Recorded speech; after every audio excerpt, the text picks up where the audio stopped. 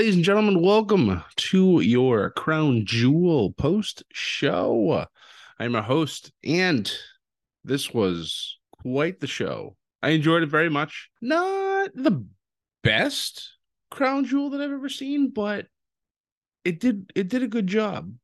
Furthered along some storylines, finished off a few, or at least I think they did. We'll find out come Raw and SmackDown if they have indeed completed their pay-per-views or their pay-per-views, their storylines. But let's see.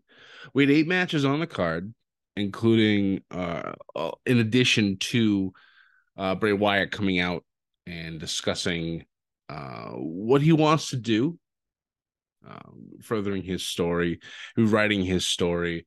It was a lot of fun. I enjoyed it. But we'll get right into the action. Bobby Lashley, Brock Lesnar opening up this show. And when I found that out, I was like, oh boy.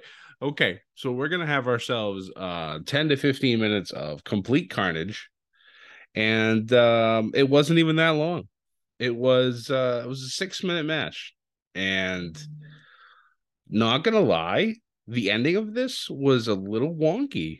Bobby dominated the majority of this. Lesnar hit a F5 at one point, and Bobby kicked out, which I think is the first time somebody's kicked out of the F5 in it's probably been at least a year, if not two. Because Brock's just been like, all right, hits an F5 and that's the end of it. Kind of how it should be with finishers, but I digress. Bobby locking in the Hurt Lock not once, not twice, like 3 times in this match. Brock able to get not necessarily separated from it, but he was able to use his feet on the ropes, push Bobby back. They both fell. Brock fell directly onto Bobby. Bobby holding on to the Hurt Lock, and the ref counts to 3. Brock wins the match. And then after that, Bobby, clearly not happy with the whole result, goes and straps Brock into the Hurt Lock yet again, pretty much leaving him a mangled mess in the ropes. And it looks like Bobby won this contest, even though Brock technically did get the win. I fully expect this to continue. I don't know when exactly. You could go into Survivor Series for it. You could wait till the Rumble, or we could wait all the way to WrestleMania, which I think would be a little too far at that point. If they would have done stuff like this, I would have expected it to start not before, but maybe around now to kind of bleed into the next things, but we'll see. But after that match, things did take an upswing, at least I thought anyways. Our second match was for the Women's Tag Team Championship match. It was Damage Control challenging Miss Bliss and Asuka. Great match for the girls. I thought the ladies did a wonderful job here. Towards the end, however, Miss Bliss on the top rope, ready to do her Twisted Bliss to get the win to retain her titles, is interrupted by Nikki Cross, who comes out of nowhere. The ref being distracted currently by Damage Control. Nikki hits a twisting neckbreaker on the off the top rope and allows Damage Control to regain their women's tag team championships. Now, before this whole match started, they were interviewing Miss Bliss and Asuka. And while Miss Bliss was speaking, Bray Wyatt's symbol had shown up on the television, and it it popped the crowd. I was like, oh shit, when I was watching it, and it looked like it rattled Miss Bliss. And for those of you who remember, when Bray Wyatt left, she turned on him, causing Randy to beat him. And then we saw Bray the following night, and then he eventually was released after that. Now he's back. Who knows what's going to be happening? So it's very interesting. And of course, with Nikki Cross, I had actually completely forgotten that she had spoken with Damage Control on Raw. So obviously there was some agreement between the group and with Nikki Cross. After this whole thing, I now fully expect this to roll into Survivor Series, and I expect them to be into War Games. I truly do. having Damage Control, Nikki Cross, and somebody else versus Miss Bliss, Asuka, probably Bianca Belair, and 2 other people. We'll see, because it was confirmed that the Survivor Series War Games matches will be 5v5. So it's going to be a lot of fun. And that's going to be a lot of fun to watch. After that, we had Drew McIntyre and Karrion Kross with Scarlett, which was a surprise to have her there, but I was glad she was, in their steel cage match. Now, it was unknown to all of us until after the fact that Drew McIntyre was actually fighting the flu during this match. And he made it known that there was no way in hell that he was not going to have this match. And, he promised the crowd a good show, and he's going to go out there and he's going to do it. This was a fun match. I don't understand the hate that people throw on Karrion Kross.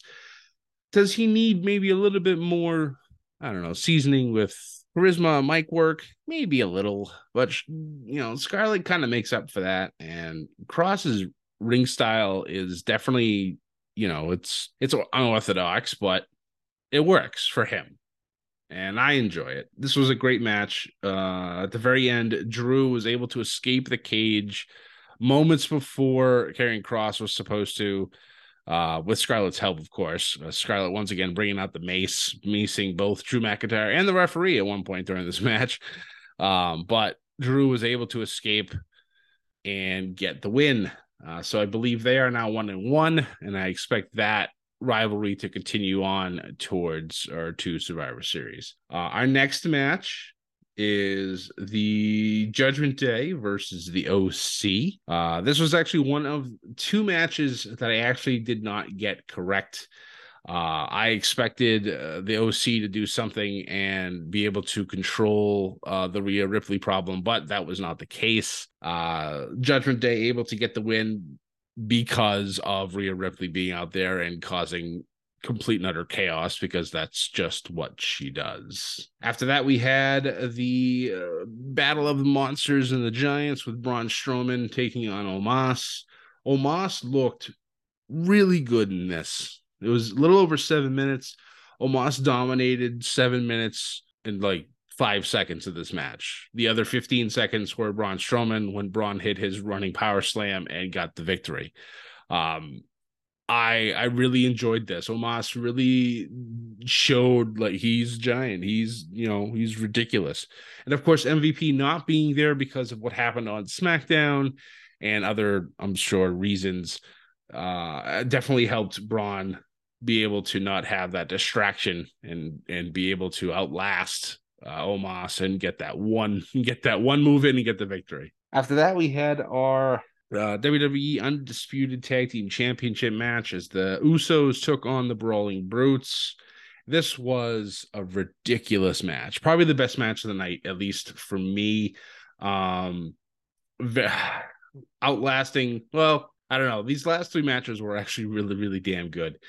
But the Usos outlasting the Brawling Brutes, hitting a avalanche 1D from the top rope to retain their titles, and now they head on to SmackDown to face the New Day right before their title run becomes the longest ever. Now, there are reports that I believe it's Jay might have a broken wrist after this match. So I'm not sure what's going to happen. There's lots of things that could go into this. I've read stuff that Sammy could take place. They could do like a Freebird rule type of thing, and then they lose the titles on SmackDown just before the record. And I think that would be fantastic to watch. Whether it actually happens, I don't know, but we'll see what happens. There's nothing confirmed, so we'll wait and see what happens. But if that is the case, this could be very interesting going forward. Our second to last match was for the Raw Women's Championship, the last woman standing match. History-making match in this one, as this is the first time there is a women's match with a stipulation in Saudi Arabia. I loved this match as well. Like I said, these last 3 matches were outstanding. You could pay the the full thing, if you were watching on pay-per-view, just for those last 3 matches, it would be worth it. These ladies went everywhere, fighting and everything, burying each other and stuff. There was one point where Bayley threw Bianca into one of those backstage cases, and she popped out at the last minute and knocked Bayley across the thing. Broken pixels as the case gets flying everywhere. They were fighting on top of a golf cart.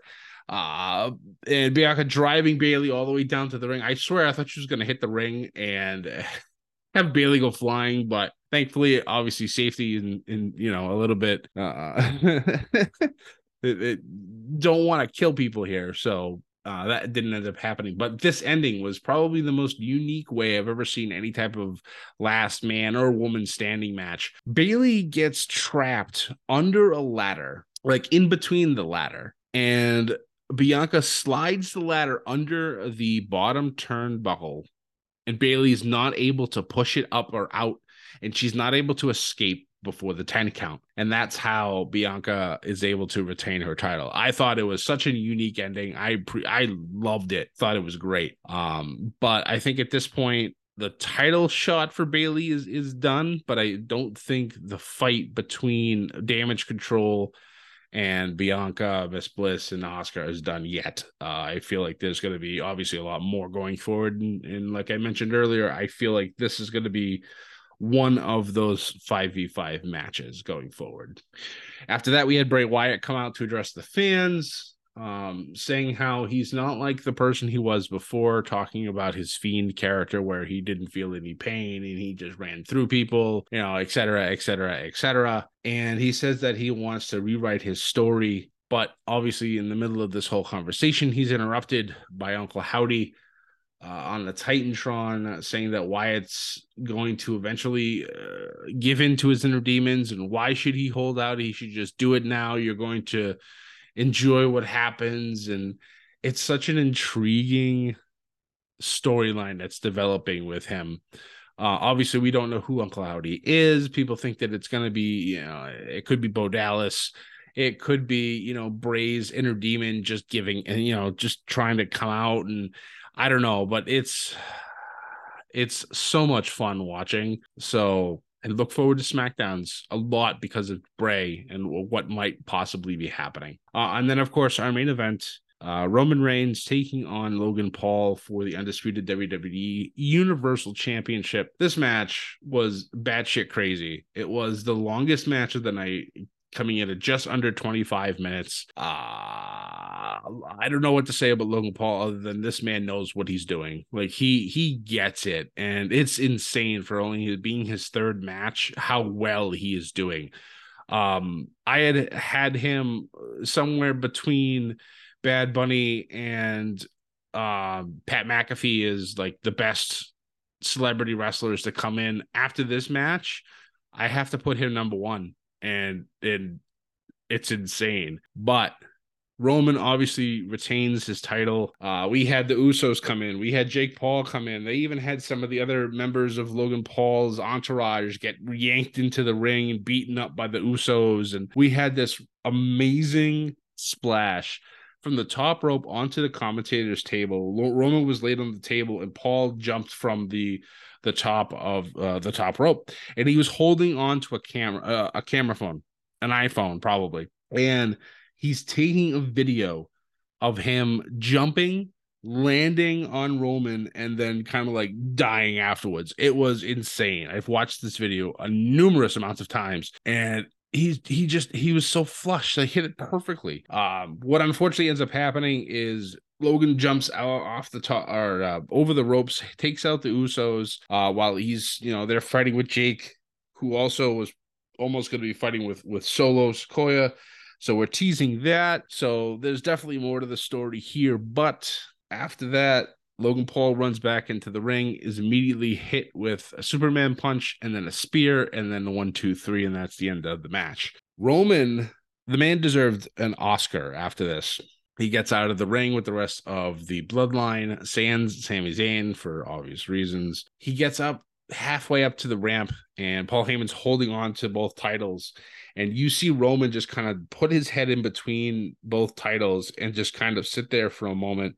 And you hear Paul talking about how everything is for you, our tribal chief. We acknowledge you, our tribal chief. And all of a sudden it looks like it reinvigorates Roman. And he just comes out and he just starts yelling at the crowd and tells Jake to take Logan back to UFC. You know, he doesn't belong here, et cetera, et cetera, et cetera. And it was just phenomenal to watch.